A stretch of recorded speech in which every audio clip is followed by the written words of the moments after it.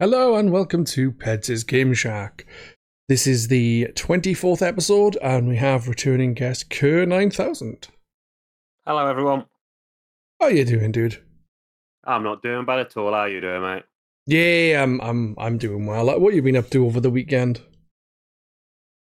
Played a bit of Pikmin 4, a little bit of Hokko life, and just generally chilling. Yeah, that's fair enough. Why not? No. Yeah. So, for those that are new to the podcast, we tend to do 2 to 3 segments. The first segment is currently playing, where we talk about games that you're currently playing. Second segment is top news, which I haven't been looking for anything personally because I just didn't. So I guess we're going to drop top news unless Kerr has anything, which I don't think he would.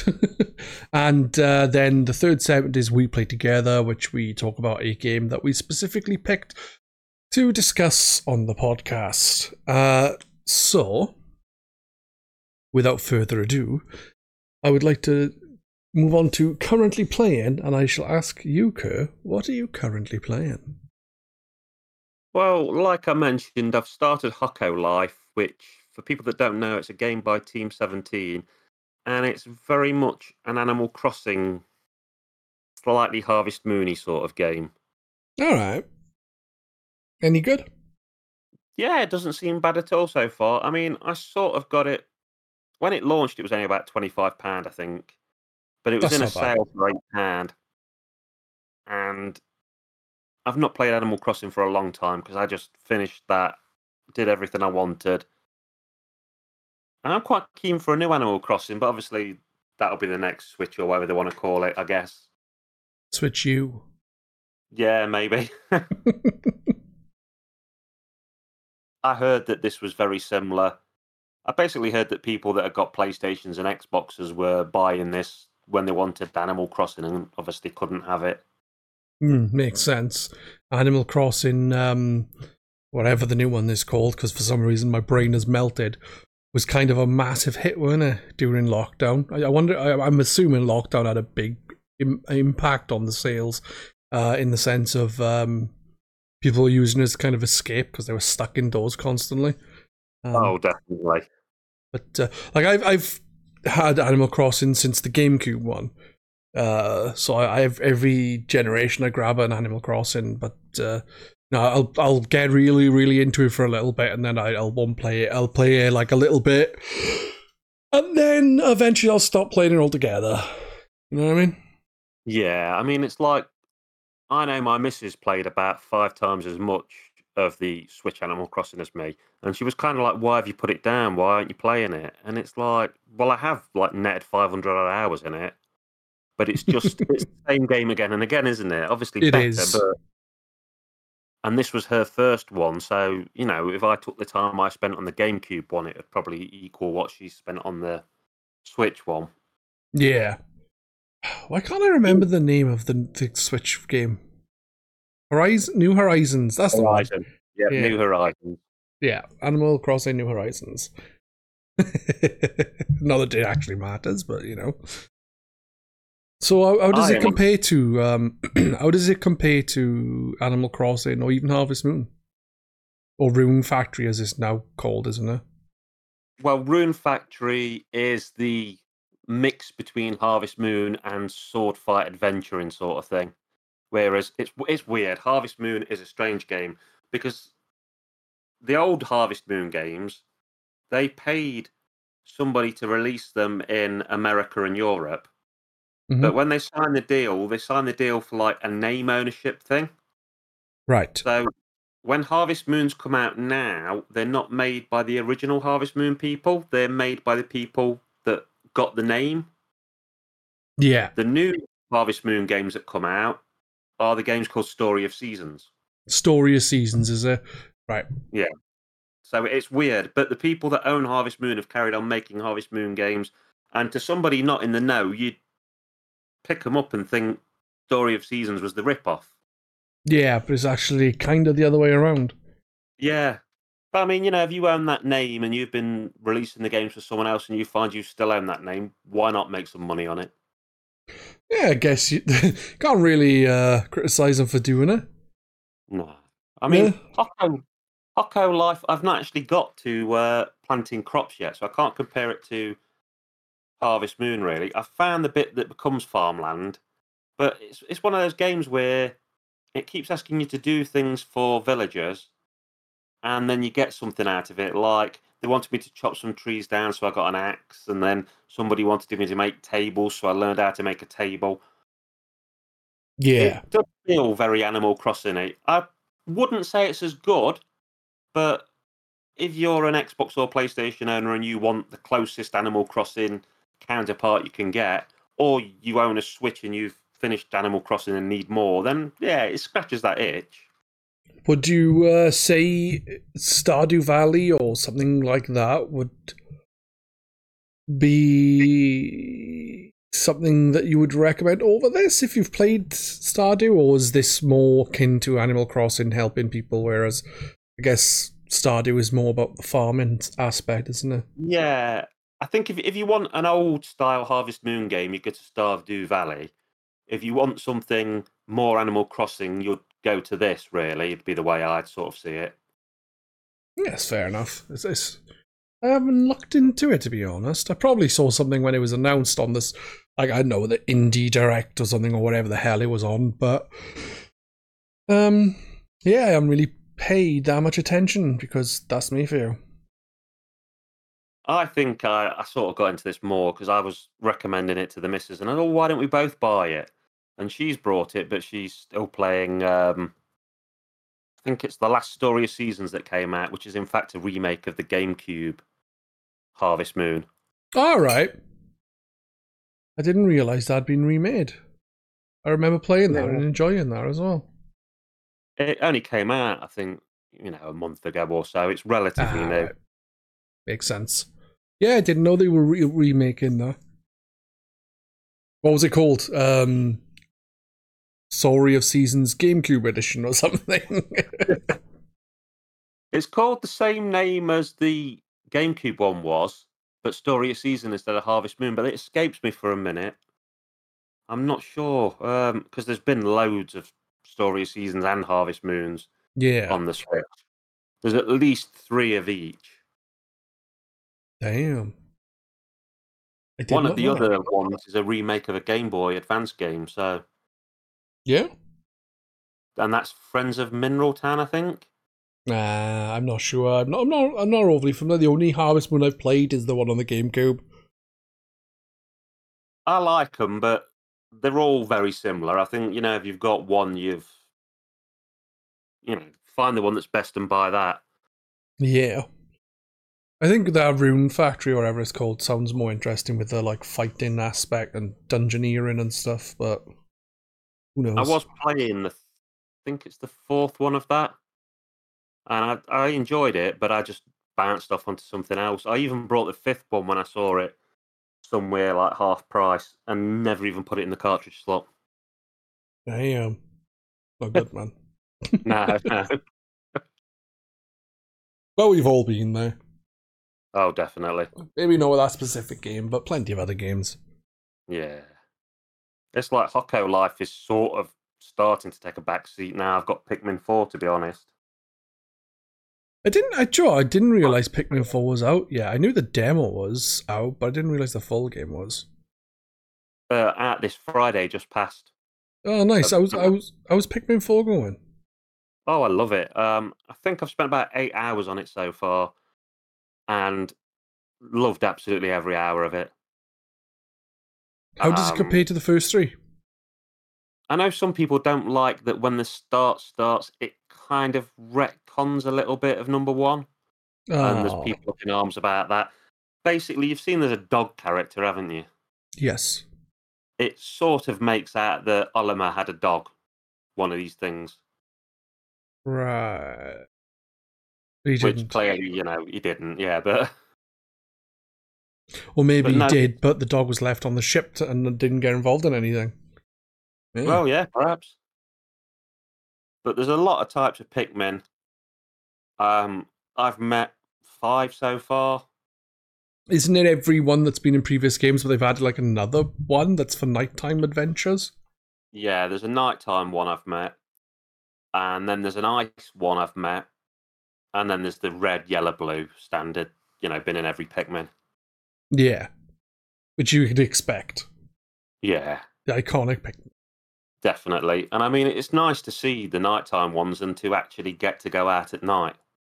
That's when everything. I haven't played it obviously, but I remember them showing stuff on a direct. And I'm pretty sure that nighttime becomes more difficult because like the creatures are like even more aggressive during nighttime and stuff. But yeah, they are. And at night, you're not exploring quite so much in this. You're defending like a base that produces something. So it's a kind of Pikmin-esque tower defense mini game thing. All right. You'd have to play it to see exactly what, but that probably gives you a flavour. Yeah, Pikmin 4 is a definite on my want list because I really like Pikmin.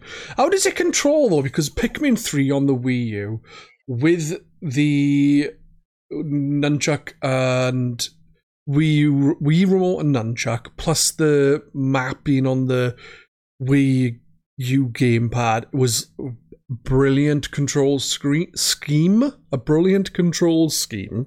Yeah. So I'm wondering how it compares to that. Does it feel like, control wise at least, does it feel like it's kind of like a backward step, or does it just feel alright? I think it feels quite alright. I mean, it's a bit different because now you're just controlling a reticle to throw the Pikmin, whereas before you could actually point as such. And some people have complained that this is a little bit easier, but with the tools you've got, they've done the best job to make it feel playable that they can. And we're never going to get Wii U type stuff back again because that console bombed. And I think there was some good ideas in the looking at the pad and at the screen. Zombie U was great. You'd look at the map and then go, "Oh shit, there's a zombie in front of me." Yeah. Have you played Zombie, like the Xbox and PC and PS4 release of Zombie U? Yeah, I've played that on the Xbox. I didn't find the game as immersive as I did the Wii U version. No, because it took out some of the panicking, I think, because of the fact that you weren't blinking between two screens and missing stuff. Yeah. Yeah, it was much more enjoyable on the Wii U. Definitely. I think the simple fact that you were like turned away, looking away, and then it's like, oh shit, a zombie. Whereas while they did try their best on the other platforms, because it was still on the main screen, you could see things that was happening slightly. So you kind of had a better idea of the background, so you didn't feel the kind of tension that you had on the Wii U. I think the Wii U was a massively missed opportunity for so many games to do something cool with that. I wished they would do it. I wish they'd have made a success of it, because I honestly, for me personally, I prefer the Wii U to the Switch in some ways, because I'm not interested in the the undocked mode. So a full-on console would have been great. I also found the Wii pad a lot more comfortable to hold than the Switch handheld or the Joy-Cons. Yeah, and I think it was more innovative as well. If you're going to play a lot of docked games, then I think you've got to get the Pro controller. Yeah, definitely. I got me a Xenoblade Chronicles 2 Pro controller. Oh, brilliant. Someone was talking to me before saying they wanted to grab one, but they were like 90 or 100 quid now, and I was like, I bought mine for much cheaper because I got it at release. I ain't paying that kind of money for a pad. They're nuts. Yeah, it's crazy, isn't it? Yeah. The things people will spend money on. I never get those Microsoft Elite gamepads where they're 130 quid. Yeah, I heard the build quality's not great on them either, but they are meant to be pretty good, and the customizable aspect's fun. They're all fun. But it is meant to be beneficial. At the same time, I don't know. It just seems like a waste of money to me. Yeah, so it's, when you can get a normal pad for 40, 50 quid and you could get a couple of games, it's a lot to invest in a pad. Yeah. 40 to 50 quid is too much for a pad for me. I'm pretty sure these would be much cheaper years and years ago, like 20 quid on that. Oh, definitely. I think, post-COVID, a lot of stuff like this has gone up. Pads that were £40 all the time, the exact same pads now are £50, and the second-hand market is abysmal for joypads. Yeah? Yeah, I've seen places like wanting £40 for a second-hand Xbox One pad, and you're like, well, for 45, 50 quid, I'll get it new off Amazon, and I'll know nothing and it's broke, and... Yeah. None of someone else's finger grease in there or not. Oh, yeah. And I know a lot of, video game porn stores and places like that won't give warranties on pads now. No? Disgusting. No, because they basically think people are going to, hit each other with them or smash them against the wall or... I've never seen anyone hit someone with a pad, but, you know. My nephews have, but each other when losing and stuff. And you're like, no, that's not what you do. That's expensive. Use your fists.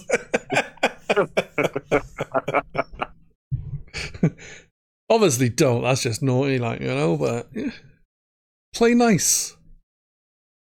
Saying that, the worst I ever saw for pad abuse was my older cousin Kevin, and it was a Mega Drive pad. Right. And it wasn't just a pad he abused. There's a game. It's a basketball game. It's before NBA Jam. Arch Rivals, that's it. All right. He was obsessed with playing Arch Rivals. Every time I went round their house, he'd got Arch Rivals on the Mega Drive. One time, and I found out, this is the funny thing now, when you read all these magazines and stuff, it's basically proven that Arch Rivals is programmed to cheat. Right. The AI will actually cheat if you're beating it. And when he used to lose at the last minute, I one time saw him pull his pad out, and I'd have been I don't know, 10 something, and he'd have been a lot older. He'd have been 18. He pulled his pad out of the socket and stamped up and down on it. One time, he literally ripped the entire Mega Drive away and went and carried it and threw it in the bin. Damn. He got it back out later, but, Yeah. It would have been funnier if you hadn't got it back out and you just picked it up like, I got a Mega Drive. That would have been funny. He was the only person I knew that ever had a Mega CD back in the day. Yeah, I can't think of anyone with a Mega CD, but I'm pretty sure I know of people who had them. But I just can't think of who. But I know people did, if that makes sense. I got mine when I was 18, so, quite a bit after they came out. I didn't get one till it was off a car boot, but he got a job where he was on call out, so he just made money basically waiting to be called out and got a Mega CD with the money and played that a lot. Nice. And then he realised that, it was a bit too... Talking about Sega, it was just a bit of a shame that they went, here's the Mega Drive, here's the 32X, here's the Mega CD, here's the Saturn, here's the Dreamcast. We're not doing consoles anymore. Because it was all a bit so abrupt, it was just too much at once. I think from what I've read about it, the Saturn was what really tipped them into a bad territory more than the Dreamcast. I don't know if that's true, but I think it was they released the 32X and the Mega CD so close to the Saturn, it kind of screwed themselves. People just sort of thought, they released this thing, it doesn't succeed, they chuck it, they release something out, I ain't buying note from them sort of thing. Yeah. Just shame because the Dreamcast particularly was an absolutely cracking console. Yeah, I'm a big fan of the Dreamcast and the Saturn. I really enjoyed my Saturn. Yeah, I like the Saturn. I think the thing with the Saturn is that a lot of the 2D games on it are absolutely amazing. Yeah. But I think some of the 3D games, it does kind of lose out to the PlayStation. Definitely. Because it was just made in a way where it was like a 2D powerhouse that could kind of do 3D. Yeah, they kind of... I think from what I remember reading, they kind of didn't go all in on 3D because they didn't think it would take off as early as it did.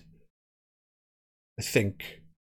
Yeah. They thought it was a bit too early, but they were wrong. And the funny thing is a lot of the games that are like synonymous with PlayStation, Tomb Raider, Resident Evil, a lot of those games are out on Saturn as well. I think some of them were out on Saturn first.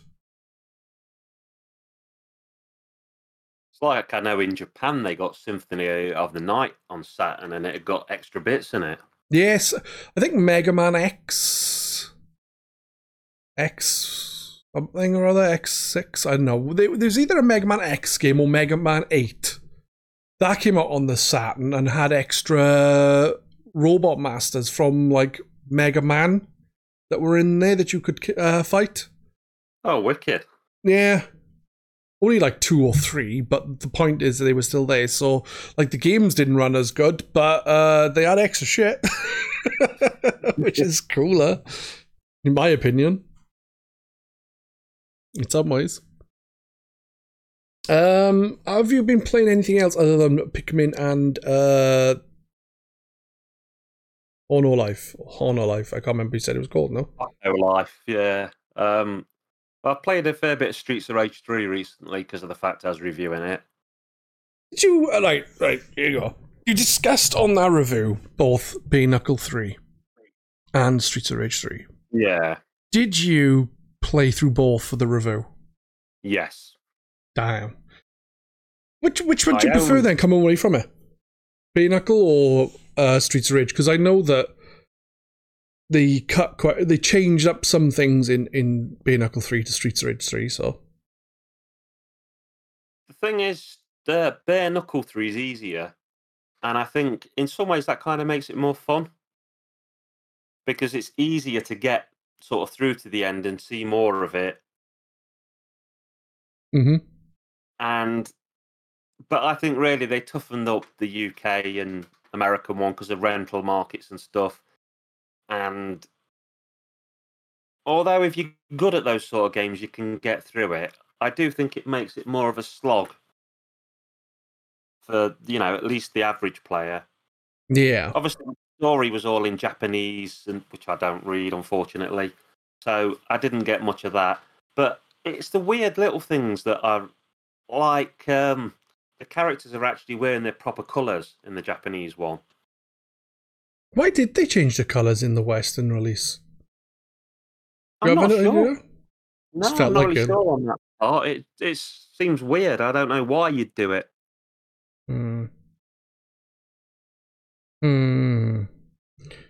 Like, I think Axel's got like a yellow shirt instead of a white one and stuff like that. Yeah. Like, to be fair, they did change Axel a little bit for Streets of Rage 4. They give him a beard. Yeah. But otherwise, he's got exactly the same kind of clothes on that. Oh, I love Streets of Rage 4. That's an immense game. It is, yeah. How would you rank the games? Because I was always a big fan of the original 2. I didn't play 3 as much, say. Well, it's weird because number 1 is obviously the most technically inferior. But there's a lot of happy memories behind it. Mm-hmm. 2, out of the original 3, I think 2 is the definite, if you're going to get 1, that's the one to get. Yeah, I would agree with that. Right. It's got the best music by far of any of them. Yeah. If you go 1, 2, 3, 4, and I'm sure some people would go nuts at me for saying this because, it's sort of anti-retro almost, but 4 is definitely the one to go for out of all of them. Yeah, I can see that. It's improved on the original games quite a bit. The story mode is easier to get through, and if you want to play the game in a more traditional Streets of Rage style, once you finish this story mode, you get the arcade mode, and where you play through the game in the old-fashioned way of playing the Streets of Rage games. Yeah, and all the fact of how many characters you've got in it. Yeah. Wow. You got all the... Like, originally, all the characters that are there now weren't there, but I think you had most of the characters from the original games. I think you've got pretty much every single character you could play as, apart from like Skate, maybe. Yeah, I can't even think, but there's a lot because there's like the original Streets of Rage 1 characters and stuff, isn't there? And yeah, so there's like multiple versions of people, and then if you've got the DLC, you've got that police lady. Yeah, it's definitely worth going into.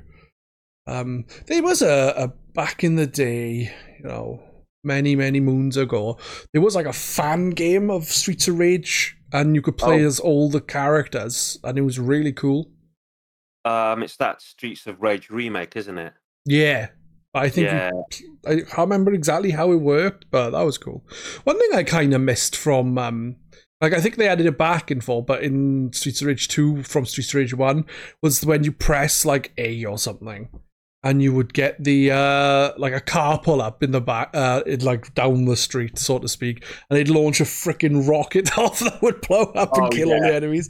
But the funny thing about that is when you got to the final stage, you couldn't use it because you were inside a building, so you couldn't do it. No, yeah, I did like that. It was pretty cool, the car skidding and then rocket. It's just one thing I thought was pretty funny. Like, it's like, oh yeah, look, I'll just fight the boss. I'll press this button and I'll kill the boss. Oh, it doesn't work. Damn it. Makes sense, because you wouldn't expect a car to drive up an elevator and then into the building, like. Oh, definitely. I mean, it's the kind of thing you'd expect him to have not done, because you think, oh, they'll never think of that. And to say that they actually thought it through and went, no, we're not going to let it happen. Pretty cool. Dog is barking. He does this from time to time. Or with him being a dog. The new pugs. Ruff, ruff, ruff. See, he agrees. I liked at the end of Streets of Rage 2 where you got offered to work for the evil guy. Mr. X? Yeah, if two of you make it to the end, he goes, one of you will kill the other, you can work for me or something like that, and you can choose to beat your friend up instead. But no one would do that because everyone's friendly, you know? But the story differences in 3 as well, isn't it? I think the Japanese Streets of Rage 3 was more akin to the original games, whereas Streets of Rage 3, a westernized version, is all like future shit. Is that right? Yeah. The English Streets of Rage 3 is about basically robots replacing important people and bombs and stuff, whereas the Japanese one is about a chemical, I think it's called Raxine, and bombs of that being set off and destroying buildings and killing thousands of people. And I think maybe that was dropped because it was around the time of the IRA ceasefire and the peace negotiations and everything.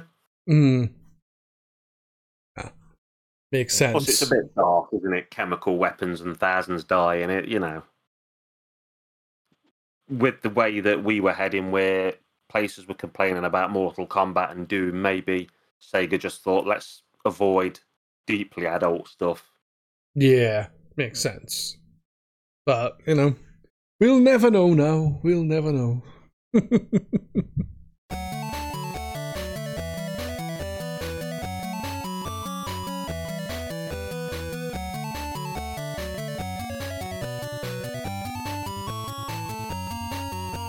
So, we are going to move on to the next segment, which is We Play Together. The game we have been playing for this is Coffee Talk 2.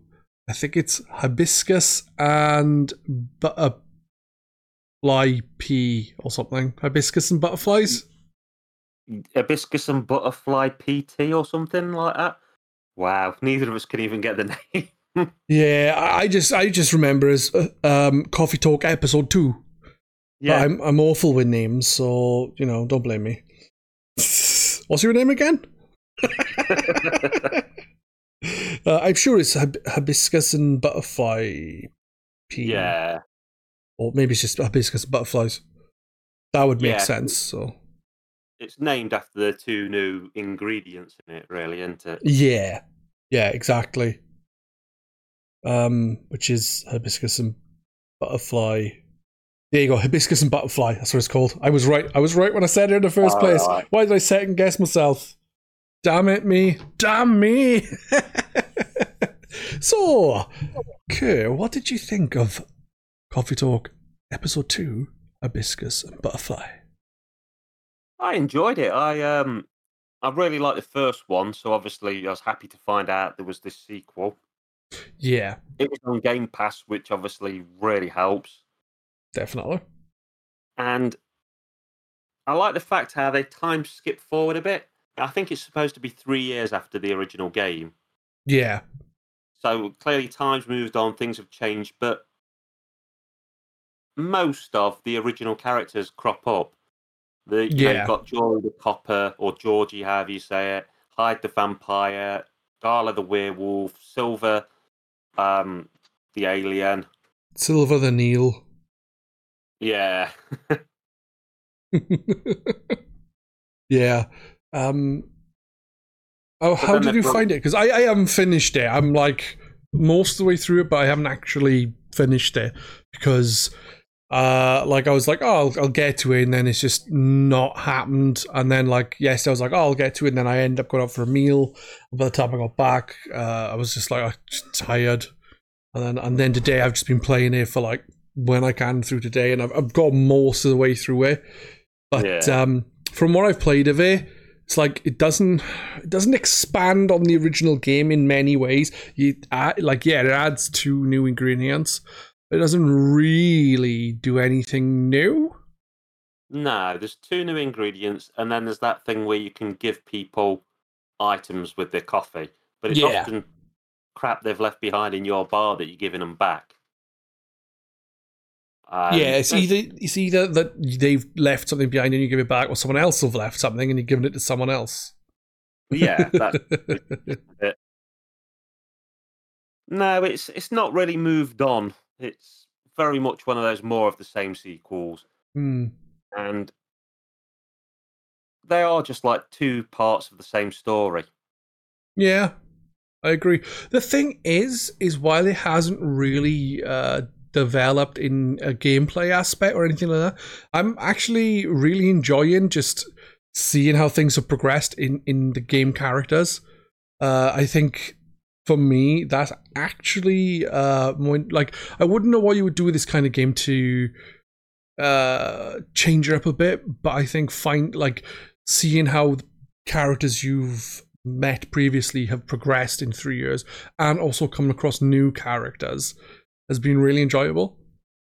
Yeah, I mean, it is great because most like films, games, they end and you're sort of left pondering what happened to him, what did she do, where did it all go? And in this case, it's actually getting to see what happened to them and how their decisions have moved their lives on.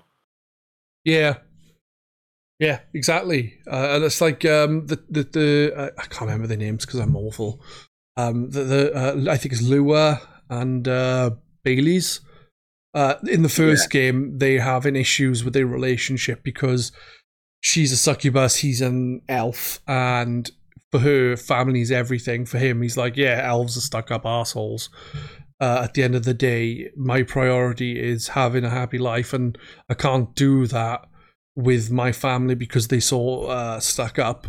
I'm happy enough to leave my family and me and you can be together without any worries. It's like, yeah, but you'll give up your, immortality and all, and family to her is really important. So she doesn't want him to give up his family. And like in this, they're arguing again, but for different reasons now. It's about a wedding and things. Yeah.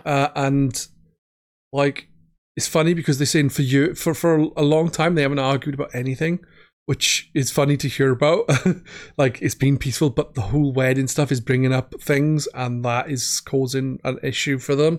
It's funny to see, like, things have moved on, but at the same time, they've kind of stayed the same as well.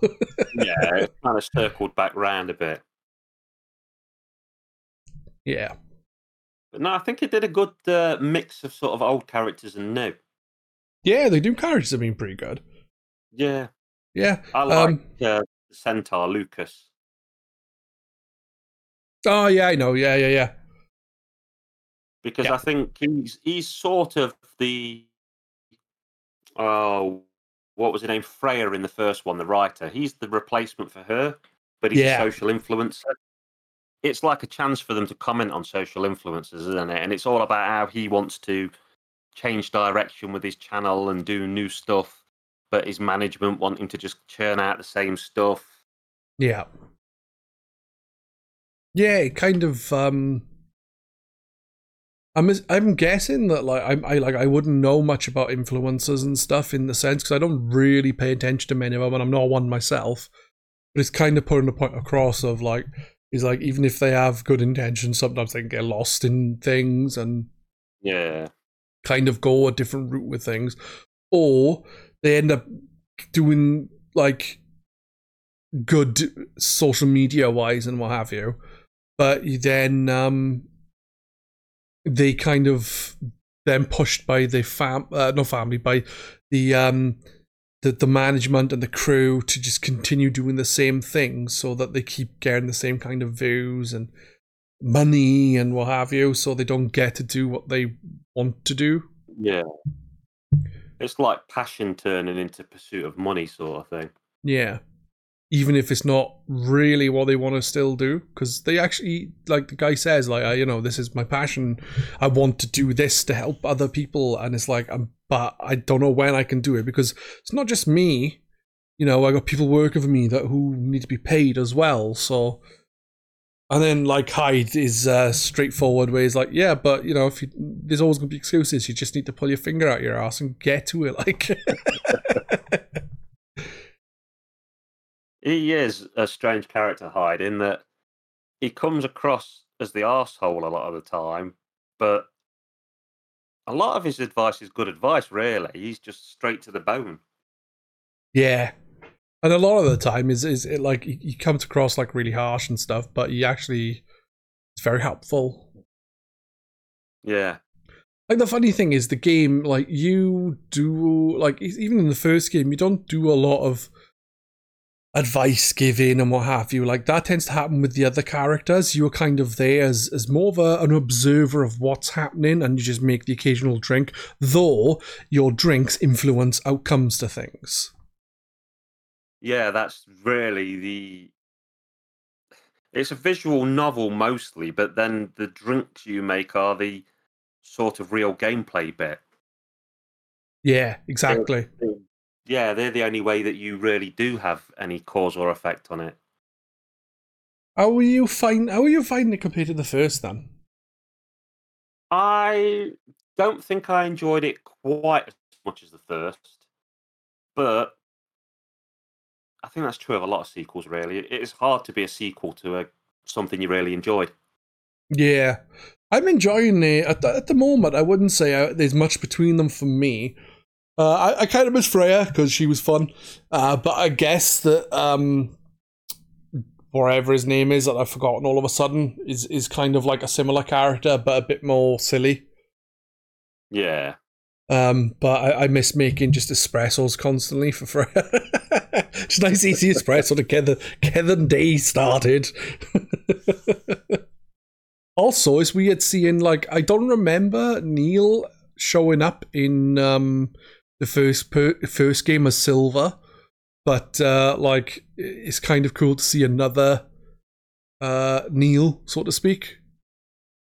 Oh yeah, the is it Amanda, the one that sort of herself, kind of his sister. Yeah, it's also funny because the agent is turning up more than he used to. Yeah, he's definitely on the trail as such. Yeah, but he's turning up and he's like, yeah, it's not really that I want to do this. It's more that, we haven't got things sorted for aliens to be here, so we need to do something about it. But realistically, what they should do then is not kick them out or whatever they do. Yeah. Something should be done, but maybe not just get rid. I don't know. I think, like the first game, the game is all about hitting real life situations in a fantastical setting, because it did in the first game. It was a lot about real life things, but with like elves and fairies and what have you. And in this it's doing the same thing, but like last time it wasn't much about influencers, whereas this time it is. You have some of the same characters turning up, but it's like in the first game you had, I think it was Myrtle and Aqua, their names were. Yeah. And they would they got introduced there, and they were like, it was all about game stuff. And in this, it continues, but they seem to be in a relationship as well. So there's kind of like an issue of the game stuff as well as that. You know, it kind of touches upon real life things that a lot of the time it can be about like racial things and that sort of stuff. Yeah. You know, social injustices then. Oh, yeah. I think there's definitely a lot of sort of racial and LGBTQ plus stuff there. And I do think a lot of it is, there's like a big overriding through the game. Because it's like the Centaur lad, about how they're viewed as party animals and drunkards and stuff, but he wants to be creative. The Banshee goes on about how she's viewed a certain way, but she wants to be a type of singer that Banshees aren't usually. You know, a lot of the characters essentially want to break out of their mold and their boundaries and do or express something which is seen as different or foreign to their type of creature. Yeah, it seems to be more about not more about, but it's basically, like you said, is they want to be seen as different. But I don't think it's so much that they want to be seen as different, but they may want people to realize that their race isn't the way they perceived them, maybe. Yeah. It's like instantly assuming that, like, oh, someone from this country or this racial background is instantly going to be in such a way. And the people in this game are trying to, I guess, in a roundabout way, trying to demonstrate that, you know, just because someone is from a specific background doesn't mean that they are going to be the same as other people from there, because everyone is an individual. You know, you've got to take every person as they come, not just make assumptions on someone just because of who they are perceived to be then. Yeah. And I think in that way, it's a very, very nice game because it has a sort of good, heartfelt message. Yeah. I would agree with you there completely. I mean, it's like it's a bit weird, but this game actually had a slight effect on me and YouTube and stuff, because I think it was some of playing this and the Centaur Lucas, what he was going on about, that made me decide that I was going to show my face on YouTube again. All right. It was a mix of that, and it was things like we had that stabbing near where I am in Nottingham, and you just kind of think life's a bit short, and there's a lot of nastiness out there, and just like go for things and don't care if other people sort of look down on it, or, you know. So like Carpe Diem, seize the day, or whatever it is. Yeah, I get what you're saying. Kind of puts things into perspective of like trying things a bit different, doing things new. Life's too short, you know? Yeah. I would agree with her. Life is too short. Unless you're an elf. Which I'm not. See, the issue I have with this game is I haven't got that much to say on it, because it isn't too dissimilar to the first game. Like, there's some new stories there, but it does a similar thing to the first game in it highlights issues that are like social issues and racial issues and various other things, and it tackles them. I think how well it will do that will depend on the person, maybe. Like someone from a certain... But then again, it kind of tackles it in a way that everyone is a fantastical creature. So there's no specific race that is targeting other than the simple fact is saying, don't judge a book by its cover. And I think the both games have done that quite well in my eyes. And like I said, I can't say a lot more about the game because it's the same kind of thing as the first, but it's still really enjoyable. And I think, like the first, it's an easy game to flick on for a bit, and with you not needing quick reflexes, it's quite a good game if you're tired or you just want something casual. Yeah. Definitely. But make sure you make the right drinks, because otherwise you might get the wrong outcome. Like in the first game, for example, I didn't finish it by the time of the podcast. I finished it afterwards. But I did, I think it was... Freya was like, "Oh, I'm really tired. Give me some coffee to calm right in." And you were supposed to give us something to help us sleep, not make us some really strong coffee, which is what I did. And so it was like, "Oh yeah, a book was published, but she didn't do well." And I think if you had done the right drinks, her book would have sold well. She would have, been all right. But I think that didn't happen because I made the wrong drinks. That reminds me, I mean, this is go back to number one, but there's a lot of sort of talk about burnout in number one, really, isn't there? It is, yeah. It is.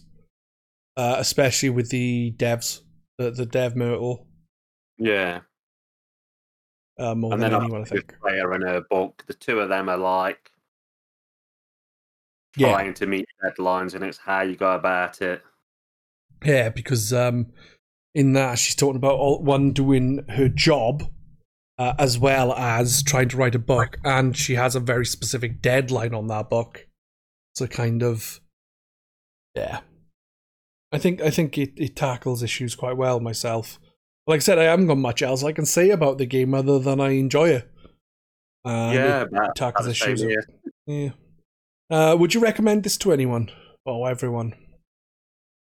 Yeah, I'd definitely start with the first, and if you like the first, move on to this one. Yeah. Particularly if you're open-minded and you like having your sort of ideas challenged and stuff.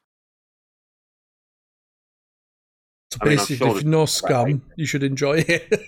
Yeah, pretty much. You're funny, Kerr. But yeah, I haven't really got much else I can say about it. Got any final thoughts on the game? Because I am stumped. Would you like a number 3 or not? Yes. From what I've played, I haven't finished 2, so I don't know. As far I know, the cafe could blow up. But, I would like a third game if it continues with, especially if it continues with a good mix of old and new. So I like having the new characters, because while it, like I said, it does tackle social issues and what have you, they tend to be different. Not all of them, but with the newer characters, they tend to be different. With the older characters, they're kind of the same, similar issues, but they are different at the same time, if that makes any sense at all. Yeah, I get what you mean. It's the same sort of flavour, but altered enough to not be repetitive. Yeah, exactly. But no, I think they could easily make one of these like every few years and just obviously time skip it, add a few new people in. Kill off the humans. Yeah, in some degree, look what's going on in the world, what you can take from and comment on. Exactly.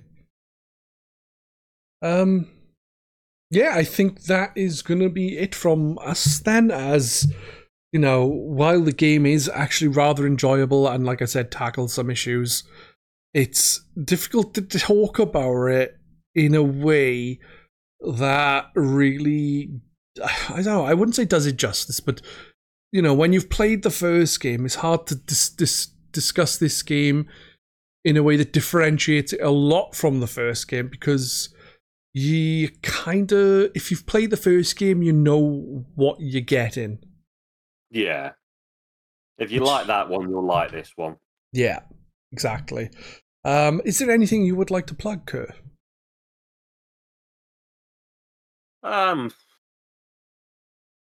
Well, I've got a video coming out like pretty much every single day on YouTube. At the moment, there's a lot of ones of me trying various snacks and candy bars. But as my pudgy arse has gone on a diet, at some point it's going to change into dietary stuff and probably wrestling at the moment. What does this red apple taste like? Does it compare to this green apple? Yes, Red Delicious are the best. Fuck you all. When I was a kid, I'd only eat red apples. I had like many apples, but Red Delicious are by far my favourite. I love a Red Delicious. Green Delicious is not as nice as Red Delicious. Or Golden Delicious even. My thing, I always call apples either crunchy or woolly. Alright. You either get the ones that you like bite into and they make a crack and they're quite hardish. Yeah. Or you get them where it just like feels like cotton wool in your mouth. And I don't like the soft ones. I like a proper snap to it. Yeah. Nice big crunchy kind of thing, like as you bite into it. You know, feel like you're gonna pull your teeth out. Yeah. So yeah, that is gonna be us. Don't forget Kerr9000 on YouTube. And I think mine is Pedz Reviews. Yeah. So with that, we will say goodbye. We'll be back in a fortnight with another game. And if you are inclined to listen to video, if you're inclined to listen, yes, video cassettes. If you're inclined to listen to film podcasts, I've recently been doing a podcast called Pugsley Crew Reviews. There's 2 episodes so far. The films discussed are The Strange Thing About the Johnsons, which is a short film, and Cool World, which is a 1994 film with Brad Pitt in it. Very sexual for a kid's film. And both episodes have me and Kerr on it. The next episode of that will be out in a week. So, yeah. Take care, everyone. Bye-bye. Take care. Bye.